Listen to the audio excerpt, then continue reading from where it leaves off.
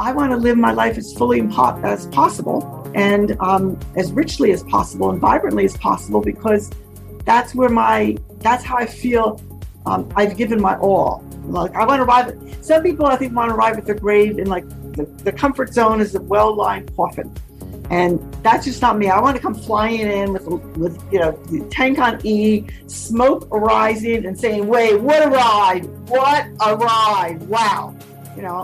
Because if I were to die now, I have no regrets. I told everybody I loved them. I've spoken to people. It's like I'm clear, and that's really important. So I think having people being able to have conversations, even the difficult ones, is important. Be all of who you are, because I think we all have a purpose here on earth. If you believe in God or higher spirit or universe, whatever, we all have a purpose. And the more that we can fulfill that purpose, the further along we are as a world. And I think the better off we'll all be. Hey everyone, how are you? Now, I know I ask that question at the start of every show, but to be honest with you, I like asking that question, and I really hope that you're feeling great and cherishing every moment. So it's that time again when I unleash someone awesome into your eardrums. So turn up the volume and settle in for what's an awesome conversation with an awesome lady. It's so great to have you listening to the show. My guest today is Lynn Thomas, all the way from beautiful Boston in the USA. Lynn's a #1 best-selling author and owner of Thomas Consulting, and is most definitely at the top of her game. Lynn's a leading authority on change management and someone whose insight can literally change your life. But she's dynamic, she's got a huge amount of energy, and is truly passionate about helping businesses and its people achieve huge success. Lynn is the guru of retention, be it staff or customers, and keep an ear out for her passion when she talks about retention in our conversation. In many ways, Lynn and I speak the same language, and it was a huge honour to be in conversation with her. Lynn is unmatched in her authenticity, her joy and knowledge, but there is an inner steel to Lynn, a resiliency that's been tested many times, and sometimes over heartbreaking situations. So this is me and Lynn Thomas, guru of change, retention and resiliency, talking about making a difference in people's lives and enabling people to become leaders of kindness and compassion in their business and their personal lives. This is a conversation about communication. It's about that word resiliency again, and doing things that you love and not wasting a single moment. But ultimately, this is a conversation with a lady who trusts her intuition and believes that by doing the right things in life, you will get positive results. Okay, let's go. Okay, welcome to the show, everybody. Today's guest is Lynn Thomas, all the way from Massachusetts in the United States. Hi, Lynn. How are you? I'm great, Steve. How about yourself? I am absolutely fabulous, as all Brits would say, as per the TV show. I don't know whether you know it. Right. Yep. Fabulous. Absolutely fabulous. Yeah. I've had my cup of tea. I'm raring to go. Okay. Let's do it. Absolutely. So, Lynn,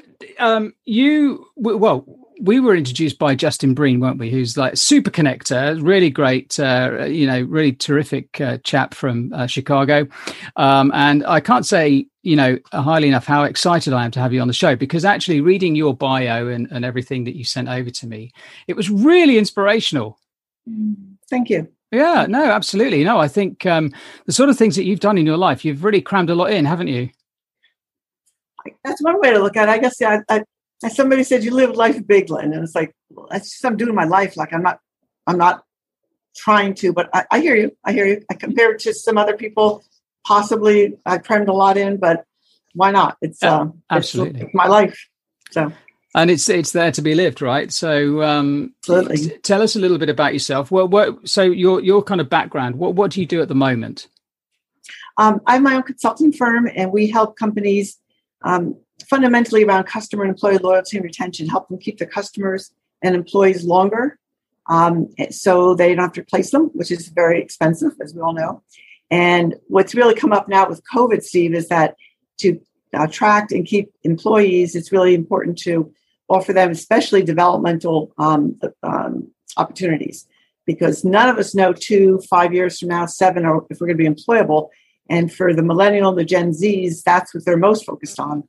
And if you're not offering opportunities to develop and to grow and upscale and get involved in different areas of the business, and give them some purpose, give them, they are they're the first generation really not to be as financially focused as previous generations, the millennials, and they're focused on purpose, making a difference, and having a balanced life.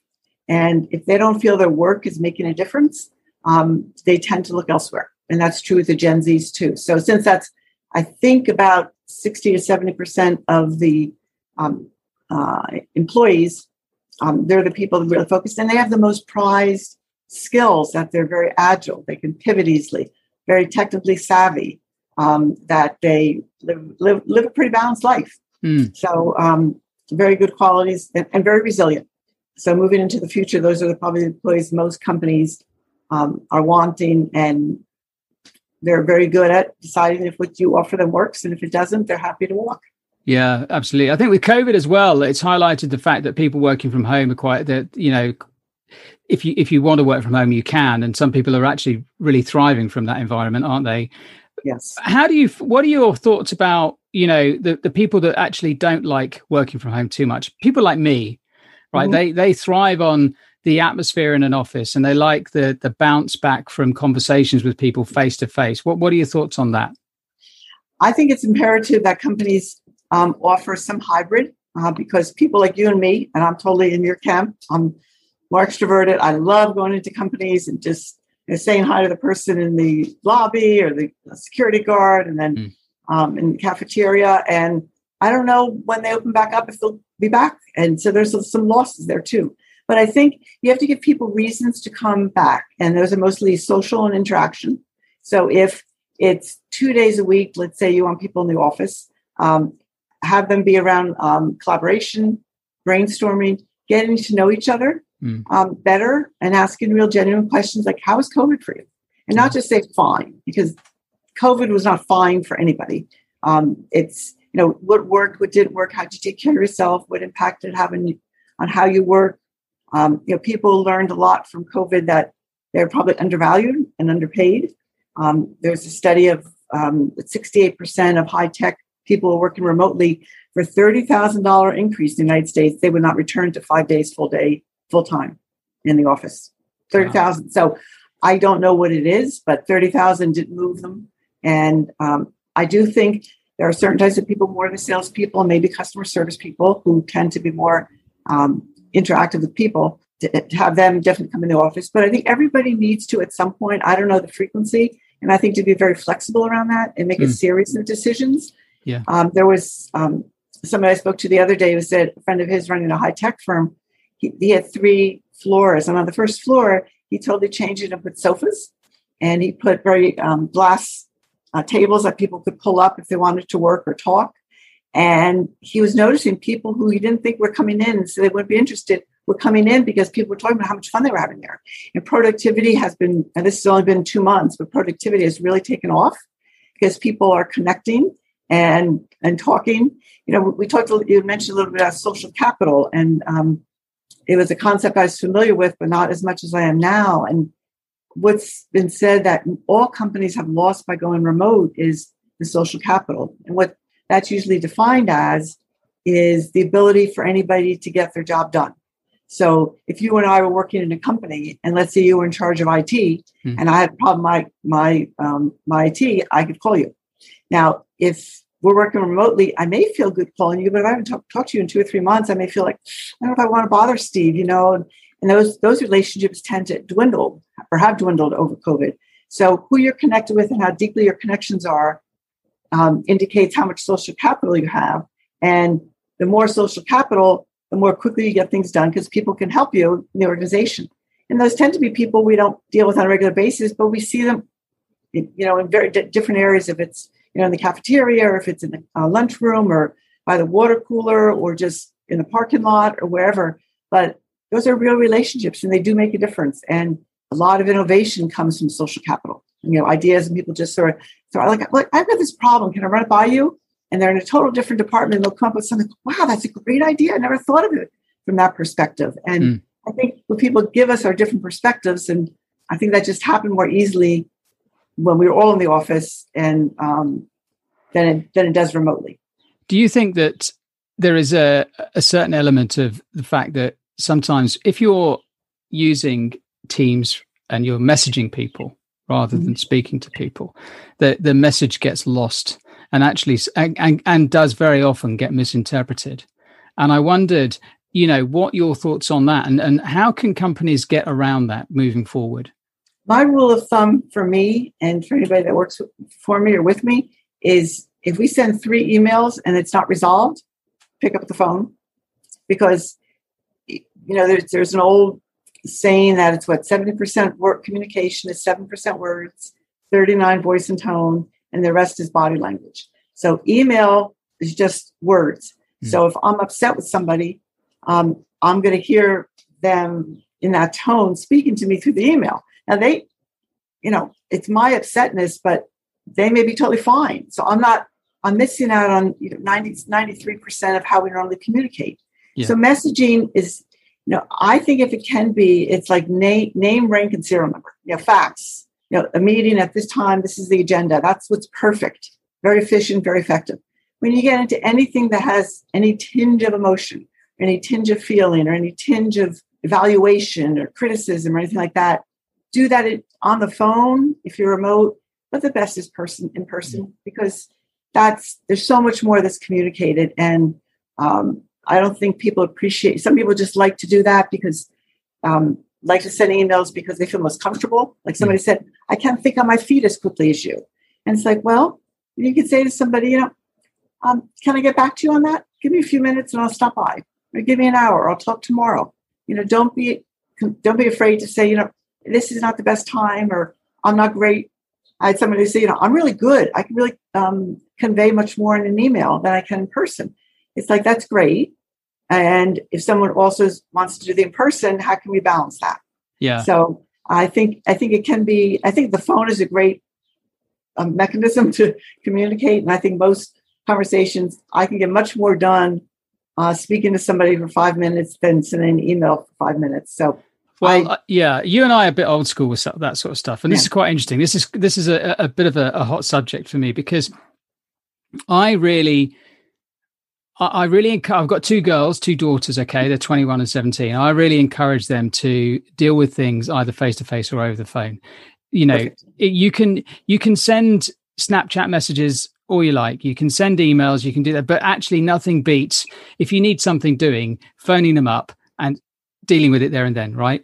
Absolutely. So I'm telling them that, actually, this is the best philosophy, because you're going to stand head and shoulders above a lot of other people who are hesitant to phone people or speak to people face to face, not confrontationally, but, generally, because they've grown up, and my 2 are, guilty of this as well, grown up with, apps and things and messaging, and they're not communication is all via technology rather than using their tongue, if you know what I mean. So I'm just thinking, what you are incredibly insightful with this kind of thing. So I just wondered where you see the Generation Z or Z, as you said, where are they going with all of this? What's going to happen? And how is that going to have an effect on business and work and the workplace?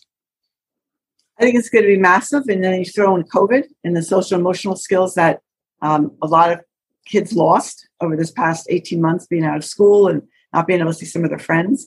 So I think the advice you're giving your daughter, which is what I give my daughter, she doesn't follow it mostly, but that face-to-face is the most powerful way you can get a point across. And when you're standing with people, they get the whole communication of what you're saying. And there's no way that I have found that can be replicated, even on a video, or we're speaking out of this podcast, but seeing each other, that there's a slight delay between what I say and what you hear, and vice versa.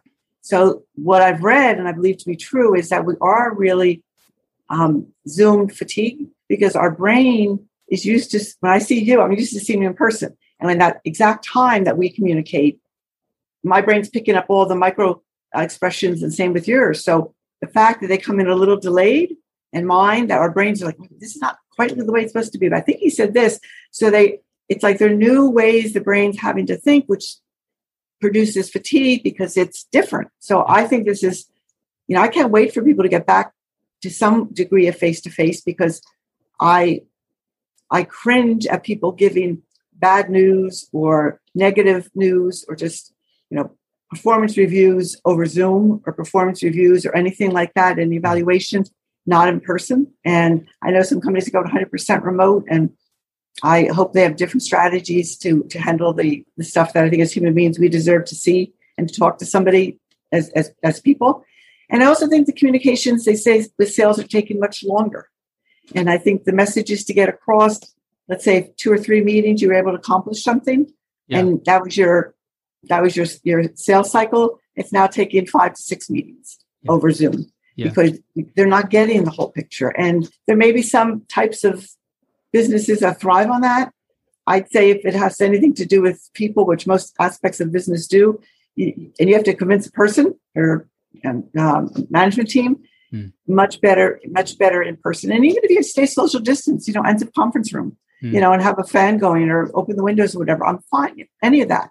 But I want you to see the people. I want you to see the whole, we want to interact with human beings, not human doings. So human beings. And for us to be in front and with each other when we're making important decisions, I think helps us pick up all the nuances that we're used to picking up. Yeah. And at Generation Z, I know, like, my daughter doesn't, her executive director is not going to hear this, but doesn't like her executive director where she's at a preschool. And because she said she's really harsh, mom, and she criticizes people and she fires people for no reason. And I could have a lot of advice of how to handle that, but she's just there for another couple of months before she goes back to college. But even though she's in person, she still is sharp. People are afraid of her. And that a lot of people quit. A lot of people are fired. It doesn't surprise me. And I'm just saying, she's not using the in-person that she has with everybody to the advantage, to asking, so why did you come in 2 days late as opposed to you're fired? So, So I know what you mean. There are some very bad examples of leadership out there, I think. I'm trying to segue that into moving sort of slightly backwards, really, because obviously COVID is very much here and now. And, you're doing some exceptional work, and that's great. And actually, I'd really love to explore that a little bit in the podcast. But what I'd love to learn a little bit more about is your backstory, your family background and things. And I'd really, just for the listeners' point of view, just to add some sort of context to, who Lynn Thomas is and the influences, that you've had throughout your life that has had a really amazingly positive effect on how you view your life. And I know that your family moved to the United States from Greece. Well, it was my paternal grandparents that came over from Greece. So my father was the first generation Greek. So I would say my parents were they weren't saints, but they were really great parents. They were really great couple. They had date night before it was date night. Went out 30 years every Saturday with my father's first cousin and his wife. So, it was like Saturday night was their night and Sunday night was our night that we went out, and we lived outside New York City. So we loved different cuisines and food, and we would travel 2 hours each way to go to a new restaurant. So the attitude was, try it, you'll like it. So what I got from my dad was, when he would come home from work, he would be full of energy and full of stories and full of fun. And I was 13 before I really realized that most people don't like their jobs. Not only don't like them, but they're not just not having fun, but they don't like them. And so what the belief I have is work is fun, and it's challenging and it's fun, and you have to work hard, but that's okay. But it breathed life into my dad, and the various different changes I've made in my career, I think were possible a lot, because if it's not fun and challenging, it's time to move on. I want something that's challenging me intellectually, emotionally, psychologically, all aspects of me. And for me to have to dig deep into myself to find answers, not like the superficial truths. And if something wasn't fulfilling that, but also from both my parents, the importance of having people who support you. Like my dad said, I would not have accomplished much of anything without your mother. And my mom, raised us. My father said, I think your mother and I were very well suited for our roles. My father loved working. He supported his mother since he was 9 years old. His father died when he was very young, and siblings. So he was out selling newspapers and working for a bookie. So that probably was making more money. But he could take, if a horse went off at 5 to 4, and someone bet $250, he could tell you like that what the payout was. Yeah. So, so he took the responsibility of supporting his mom from 9 and really revered women. If he was ever in a subway or a train or bus or anything, if there was any woman standing, even a little girl, he would get up and give a seat away. And he just feels that he felt that women really keep the world together. Women really help families. And it's not that he was like doing anything, want to be patted on the back. This is just who he was. And so for vis-a-vis work, it's, I started my career as a tax attorney with Arthur Andersen. And I got really valuable feedback there. People said, yeah, you're a little more gregarious than most of us, and you're comfortable speaking in front of a room, and we're not. And I didn't really hear those, Steve, as negative. No. But I heard them as different. And I deduced that I was very eager to meet clients, and most of my other colleagues at my level were not. And I was like, I have to stay another 5 to 7 years before I'd make partner. Yeah. I don't think that's really not going to work. So I left. I went to Bank of Boston, private banker, which I really loved. But I was able to, in a relatively short period of time, size up. There's basically 5 different types of clients, and I could figure out what they need in about 5 to 10 minutes. And then I moved on, and I was part of a change agent of a division, 1,800 person division. And of the 1,800 people, 2 people had heart attacks from the stress of going through this. They used to call it reorganization, which was another word for really laying off people. And one person died, one person was out on disability. So I came up with what I thought was a great idea of why don't we teach people about stress? And this was when sort of stress was still a little new agey, you don't really talk about it. So I went in all excited, and I talked them down. I think they were asking like 1,300. Like, I'm down to 500. And I went in and I talked to the gentleman who was head of this project, and I said, for $500 to come in here and educate everybody about stress. And he said, no. And I said, no, it's not $500 for everybody. And he said, no. And I said, I'll pay it. And he said, no. And I turned around and walked out of that office, and like my hairs on the back of my neck stood up. It's like, I do not want to work for an organization that really, really does not care at all about its employees and isn't even allowed me to pay $500 like that. They just don't care. I mean, that's just bottom line. And I resigned the next day, and I became passionate. Well, I just decided I'm going to figure out a way that companies can win, employees can win, and customers, clients can win, because there's a lot out there, and it's not that hard to do. It's a lot why I got into client retention, because the numbers behind client retention are really powerful. That if client retention goes up in an organization by just 5%, the profits over 2 to 3 years will increase 25 to 95%. And that's from Harvard Business School, Earl Sasser and Frederick Reichheld from Bain & Company back to 1990. And a friend of mine said, Lynn, if they do retention, it always works. And he used to work at Bain. He said, it will work. And most companies still like to go out and have sales, new clients, not ask for referrals. But 1 out of 20 new clients will become a client. 1 out of 10 former will come back. 1 out of 6 referred will become a client. And 1 out of 4 will buy new. But hey, let's go after that client we've never met before, and we'll rein him or her in. And like, yay for me. It's like, yeah, but that was so costly of time and energy and resources. And why don't we make it easy for us and just focus on our current clients, make them fiercely loyal, so they'll bring their friends. And, I always, the 20-80 rule, Steve, of just 20% of clients in all organizations generate 80% of the revenue. And that 20% will also generate 80% of the referrals over the next 5 years, which is from the research we've done, maps out perfectly. So the growth of any organization is really that 20%. And focusing on that 20%, asking them, or having someone on the outside like me, asking them so they really tell you the truth, dig under the initial response, and find out why they come, why they stay, why they leave, what do they really want. If they could change one thing about my organization, what would it be? And not just what do you want to change, because that's too open-ended. One thing the brain really focuses in, and a bunch of other questions. And I come back to them and say, if you do these 3 things, the percentage of your top clients will increase. And it works. It's just, you need to be willing to ask. People say, well, they don't think of leaving. Nobody wakes up and says, I can't wait for my, dry cleaners where I get my car repaired to really mess up so I can spend the little amount of time I have to go out and replace them. If anything, we're hoping and praying nobody messes up. So, if people leave, there's usually 4 to 5 negative incidents that happen. And if you're surprised that someone left, you're not in touch with your clients or your employees if you're surprised at all. And, I think especially now with employees, many employees leave and they take the best clients. Yeah. And, I have a client of mine who really illustrated beautifully that if you really care about your employees and having them be the best they can be, giving them best tools, the skills, the knowledge, they will create fiercely loyal clients that will not leave. And this gentleman had a business where he said it's not an option for a top client to leave.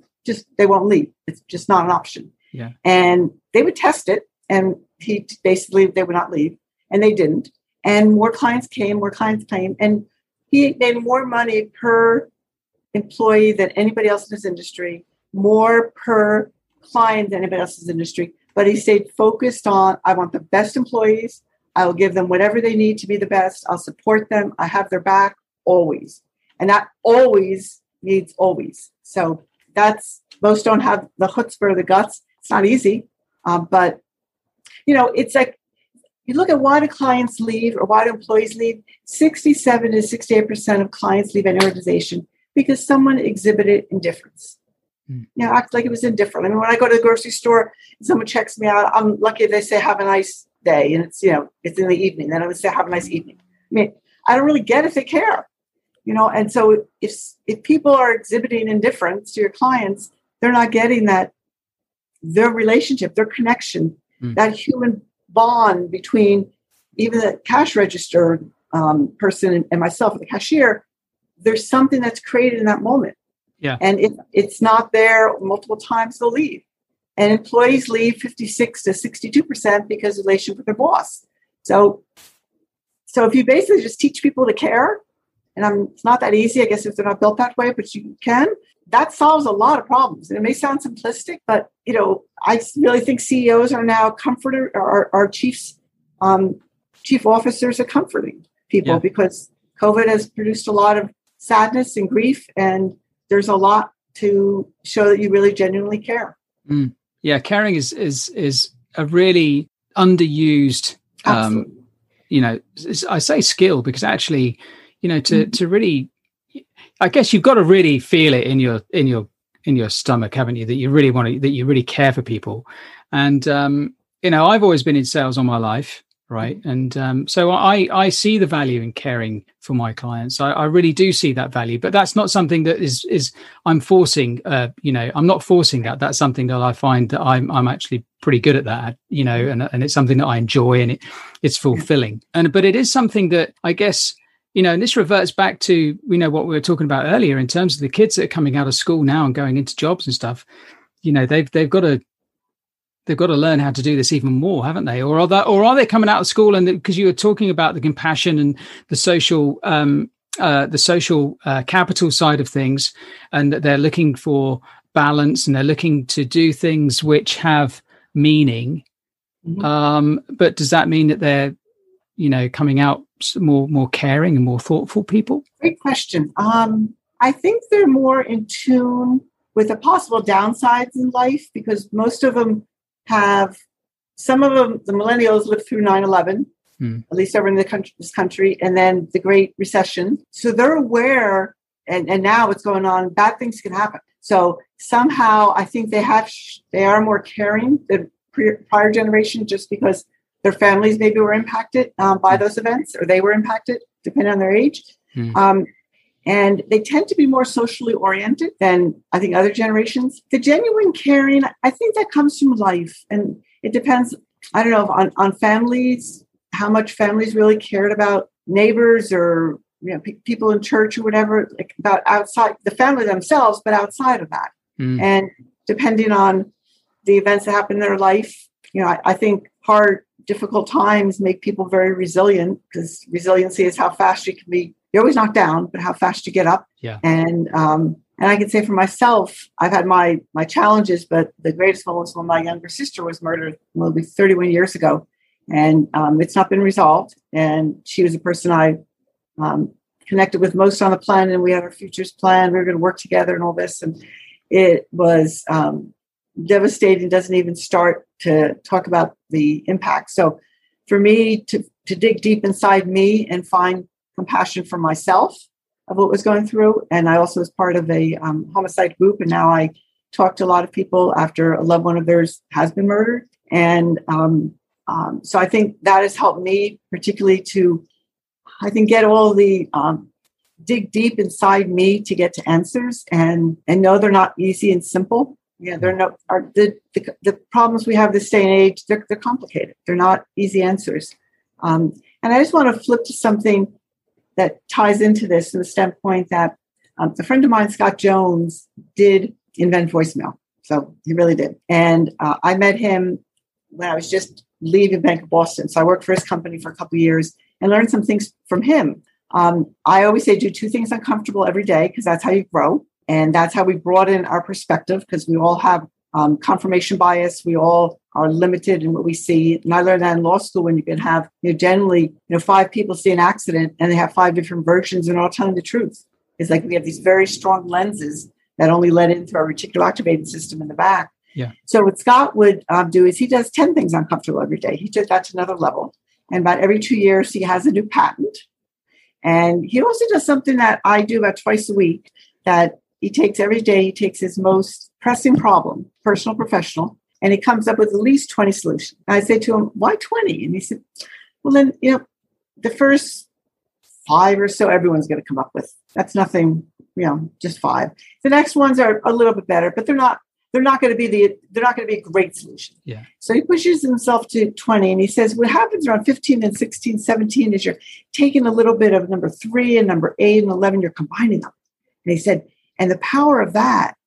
And I said to him, you know what? I don't think anybody in my life, Scott, ever asked me for like multiple options.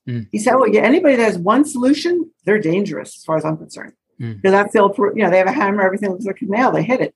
So he comes up with 20 solutions. And I found such creativity inside of me. And that's where I go. When I don't know what to do, I force myself up to come up with 50. Yeah. And to any personal, professional problem. And I will come up and dig deep in me. And I don't think our educational system forces us or even tells us there's this creativity or this wisdom or whatever you want to call it inside of us that is great ideas. But sometimes we need to be patient. We need to feel deeply, think deeply, and trust what comes up and work with it and, offer that up. So that's been a way that I've got a lot of really wise, wonderful people in my life. And so the resiliency is important and how fast you get up. And what I'd say is, the fruit grows out on the branches, as someone said to me, the skinny branches. So crawl out on the skinny branches. And sometimes they're going to break and you're going to fall. If there's a lesson to be learned, great.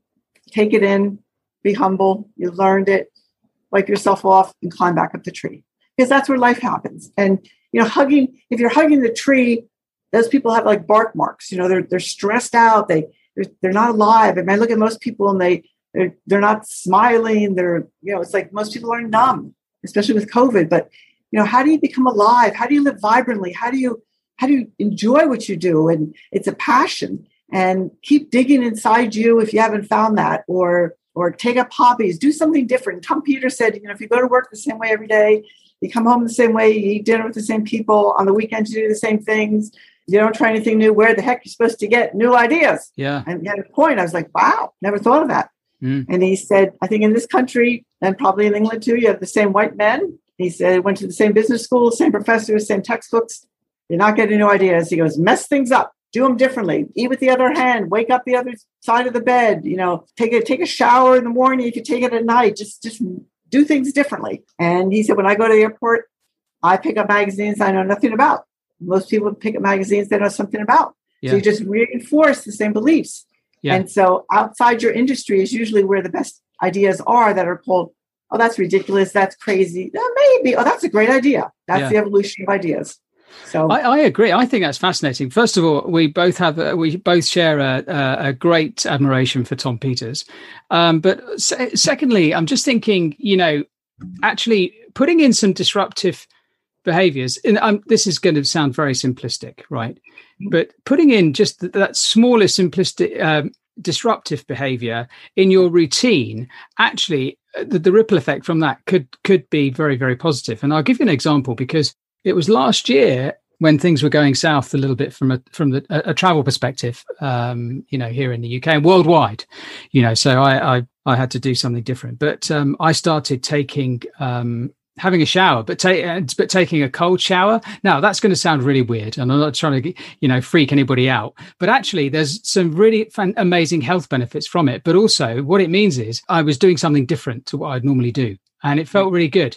And so on top of that, also and I think you can build those disruptions in quite easily, can't you? If you just have a little bit of imagination, and like you said, following Scott Jones's advice and saying, right, there's 20 solutions, come up with. I'd find that really hard, but I'm sure, given practice, I think I could probably get to it. But what are your thoughts? How do you feel about disruptive behavior? Putting some disruptive behaviors into your routine. It's disruptive, but important. It's neurolinguistic programming talks about that too. That if you have a habit and you want to interrupt that habit, do something, clap your hands if you're not going to normally do that, or jump up. Do something you don't normally do. The habit will stop. Yeah. And then you can make a choice of what you want to do. You have at least a moment before the amygdala, the part of our brain that, gives us the adrenaline and cortisol when it's a new pattern, or when we do something new. But I think disrupting is brilliant. And I don't think this. I'm trying to make COVID a really gift for all people, that it disrupted almost every aspect of our lives. Yeah. And that's what I see as a positive, is I think people who want to see, okay, what did I learn positive about COVID, about self-care, about balance, about working from home, and maybe missing things at work. So how can I create a different life, a better life for me, and combine those? And you don't have to know what the answer is now. It's just have that open mind. And maybe 3 months from now, you look back and you say, well, maybe I'll ask my boss if I can come in here 3 days a week as opposed to 2. And I want to work when my kids come home at 3. I want 3 to 5. I don't want to have to work, and I'm willing to work at night. See if that works. You might as well ask for it. If you don't ask for it, it's probably not going to be given, is what I've learned, And also ask for 100% what you want, because chances are if you only ask for 80, you may get 75 and you're not going to be real happy. So ask for 100%, and be willing to hear no, and then negotiate. But I think I think it's brilliant. It's important that we have good habits, and as our habits make us, I think it's also important to realize that if we can disrupt our negative habits, that's the freedom to create more positive ones. And we all have, quote, negative habits that don't serve us, but we have deep neuronal pathways in our brain that it's said like 7 minutes a day we have actually new thoughts. What's going on? We only use 2% of our brain in a given day. 5% we're really pumping the ions. We're not tapping into the potential. Now some people say, no, we use more of our brain. Yeah, there's parts of our brain where unconsciously are happening, but consciously, when I come up with 20 solutions or 50 solutions, I'm getting to places inside me that I don't touch regularly. And I don't dig down regularly. Like, they're unfamiliar and they're a little scary, but they're just inside me. So why not? And ask other people for ideas. If you can't come up with 20, then ask other people. They can help you with the ideas. But there's something about making up life as opposed to life happening to you. Like, I don't believe we're victims. And even me with my sister being murdered, I don't think I'm a victim. I don't think that's a gift, but I can take from that a lot of resilience, a lot of knowing that, like with my father, nothing was taking my dad down. And they were poor. They moved from tenement to tenement every month because they didn't have rent. And there were 6 kids, and my grandmother never spoke English. So, and he never complained. There's nothing to complain about. Like, no. What's the point of complaining? He said, just make up your mind and do it. So what changed for your dad then? Obviously his attitude never changed, because I know that he did become very successful, didn't he?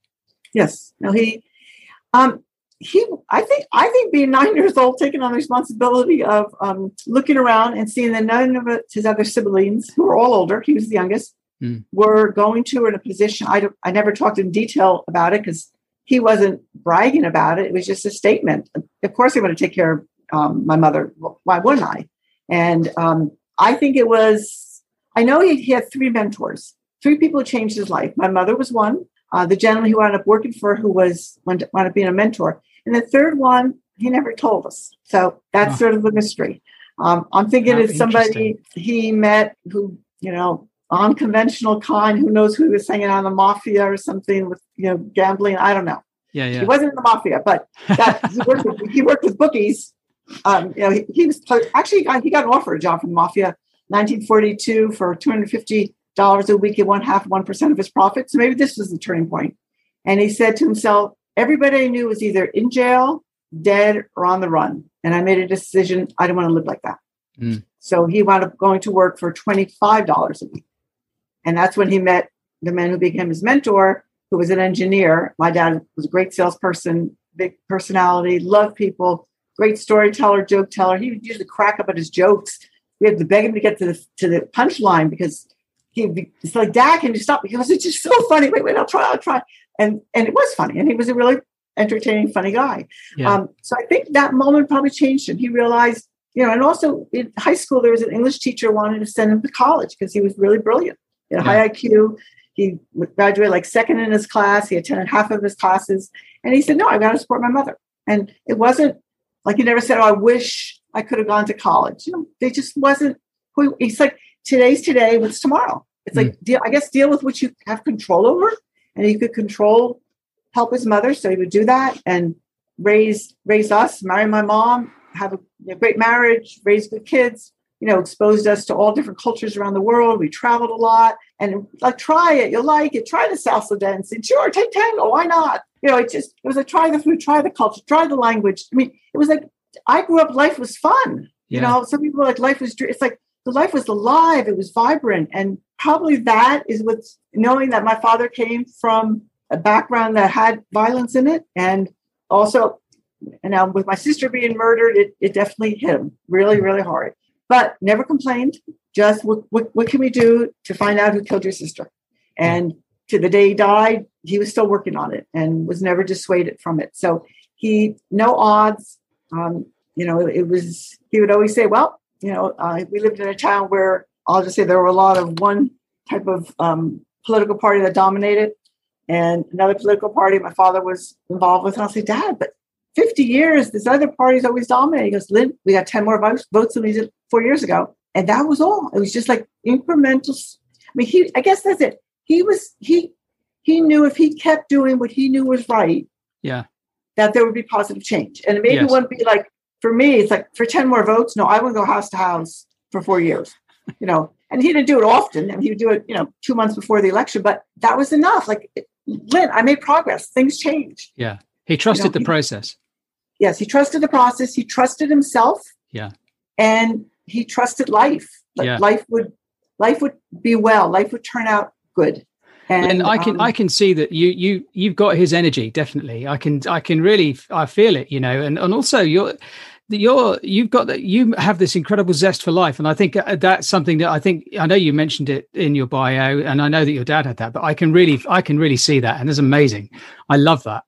You're very passionate about it. And I think, trusting the process is a good thing, but wow, what a great guy. And I think, so do you think that you've retained some of that energy from your dad and you're using that, you've used that all throughout your career? Is that kind of how it works? And what, you've been in business 30 years. So, how has that changed? In what ways, what sort of things have you learned? And are you using some of those principles that were laid down, those foundations, from an early age? I would say yes. I definitely did get that zest. My mom had a zest too, but hers was a quieter one. So when mom spoke, everybody listened, including my father. Whatever she said, when she said, boom. Just like my father bought cars to my younger sister, my older sister, and he bought one and I had to pay him back. And I said this in a car and I said, I don't think that's fair. And my mother's head turned to my father driving and said, Lou, is that true? And he said, yeah. She goes, wipe it clean. She owes you nothing. Never discussed again. Because when mom spoke, she's very fair, treated all the children equally. So, and there's something, that quality too of being equal. Nepotism in business is not something that I have ever seen a reason for. But in my business life, I've learned trusting my gut. I did not trust my gut when I met this man. We became business partners with another business. I trusted him. I had no negative feelings for the first couple of months because he was in the midst of a divorce. I made a lot of excuses. Oh, it's because he's getting divorced. No, wound up, he's just a mean person. And it cost me $250,000 to get disentangled from him. So my gut told me for a few months, don't work with him. But I come back Monday morning. That was Friday. Monday, I say, I give him a chance. It's like, no, after a while. And my dad would say, Lynn, listen to your gut, and that's my $250,000 lesson. I was really wanting to give him the benefit. And there's a point when it's like, no, this is who he is. I had to see that for true. And I guess I didn't want to believe that I naively hooked up with somebody that was such a con artist. And he was a good one.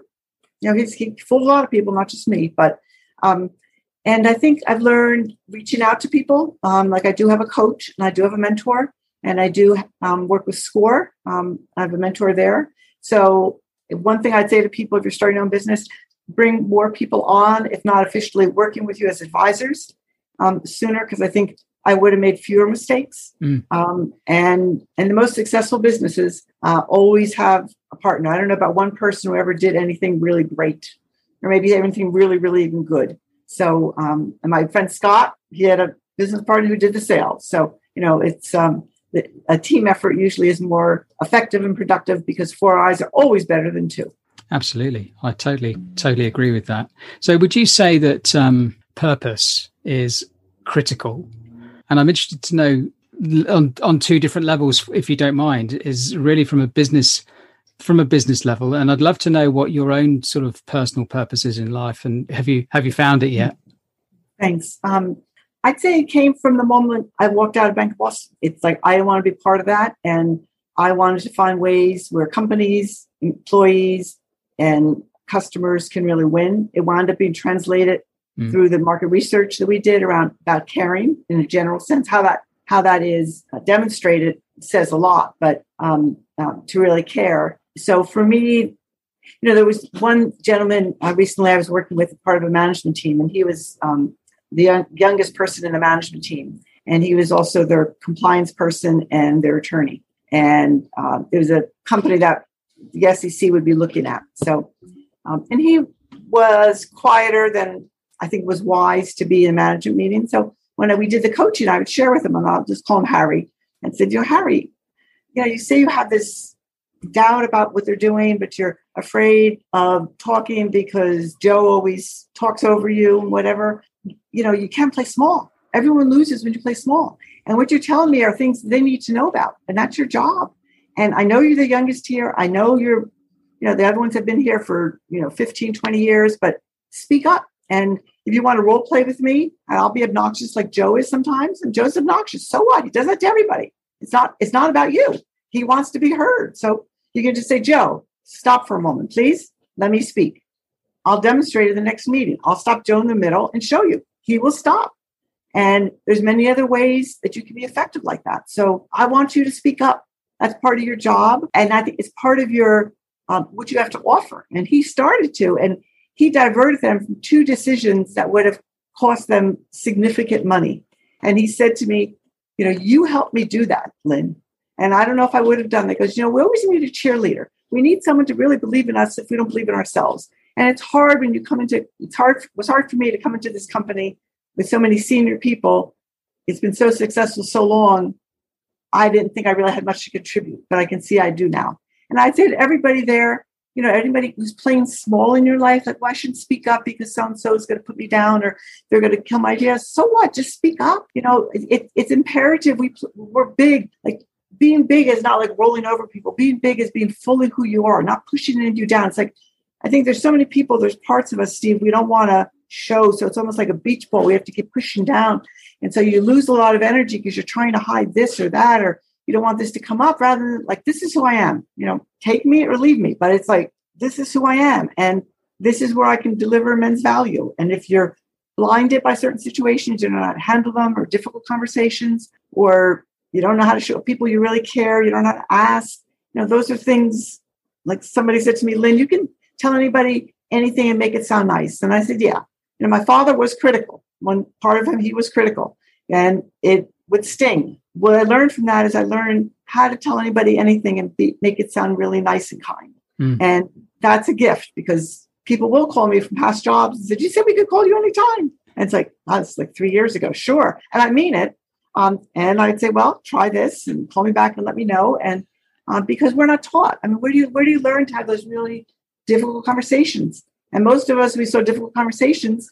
They were people yelling, in homes or businesses. And, how do you tell somebody that you can see the truth, Steve, I think is if I really care about my relationship with somebody, if it's my daughter or my partner or a friend or a relative, I'm going to tell them what's really true in the kindest way.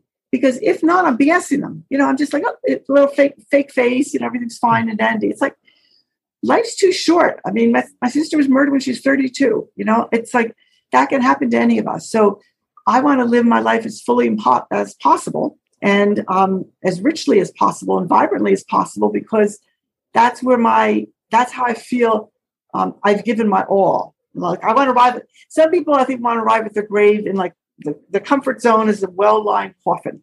And that's just not me. I want to come flying in with the tank on E, smoke arising and saying, wait, what a ride. Wow. Because if I were to die now, I have no regrets. I told everybody I loved them. I've spoken to people. It's like I'm clear. And that's really important. So I think having people being able to have conversations, even the difficult ones, is important.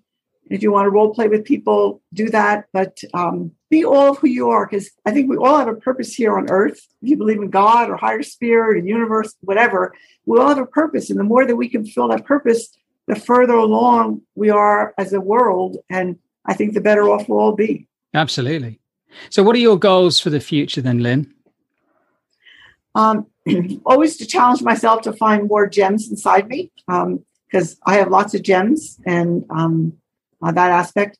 There's 2 people I'm working with that coaching to be able to do some of the work I do. So to expand the business more and be able to take on more clients, because I'm probably at 1.25 capacity.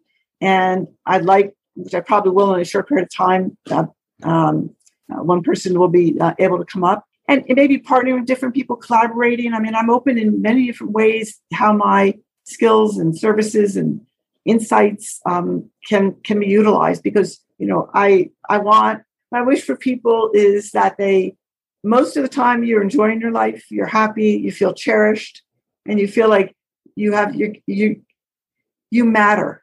You matter. You're making a difference in the world. That was another thing we learned from my parents, that it was up to us to serve the world, to make a difference in the world. We were privileged in many ways, and definitely to give back. So I feel like my work is of service, and I'm delighted to do what I do. So I agree. I'm with you on that one. I personally feel that I am the best that I can be if I'm in service to other people. And it's a very, some people might not connect with that, but for me personally, it makes my heart sing every time I do something for some people. It really does. I want to talk about optimism. Obviously, it would be remiss of me not to ask about optimism, because you're on the Traveling Optimist podcast. But, optimism means different things to different people. And I wondered if you could sort of kind of describe optimism to me from your point of view. And I'd love to know what it means to you. I think it's perspective, and I can go to the glass half empty or half full. And if I see something half empty, I will challenge myself to see it half full. Or, well, what other perspectives? Who am I not getting the perspective from? Who am I not listening to? Who could I ask to say, what's something wonderful that may come from this situation? Because there's always, in some ways, I think we're all diamonds in the rough when we're born. And it's only by having those hardships and rubbing against like diamonds, and then the friction, sometimes the harder the friction, like my father went through a lot of hard times. And I think that's what made him shine, because he either was going to, go out if he went one route or thrive with the other route. And there was no guarantee he was going to thrive, but he knew his odds going the other way were not good. So I think history has shown me that there's always good coming. It may not look the way I wanted to. It may not sound the way I wanted to, but it's always coming my way. And it's my job to see it. That's the optimist. It's my job to look for it. And I know the multiple perspectives That's why I encourage people in businesses, everybody around the table, make sure everybody speaks and you listen to everybody, because the introverts sometimes have the best ideas, it's been revealed, than us extroverts who dominate. And sometimes we need to be told to just be quiet and listen. Yeah. And really listening to all perspectives, because that will enlarge. And if you're willing to see that the glass, I think, always is probably 3/4 full. It just may not be the glass you think you want. No, absolutely. Oh, that's so cool. That's a really nice way of putting it, actually. Like I said, there's, there's various ways that you could look at optimism and that sort of proverbial light at the end of the tunnel and the hope. Just to end, I wondered if you could answer this one question. What one question would you advise the listeners of the show to ask themselves tomorrow morning when they wake up?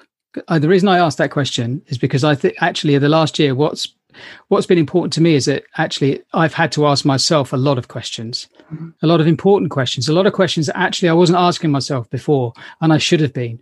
And, it's something that my coach has been working with me over the last few years on. And I just wondered, what was the one question that you would say is the most important? And this is just one that comes to mind now is, how do you want to be tomorrow in your life? And I separate the human doing from the human being. And I think our being is really important. So how do you want to be in your life tomorrow? Not what do you want to do. The doing may reflect who you are, but who is it you want to show up as? How is it you want to be seen?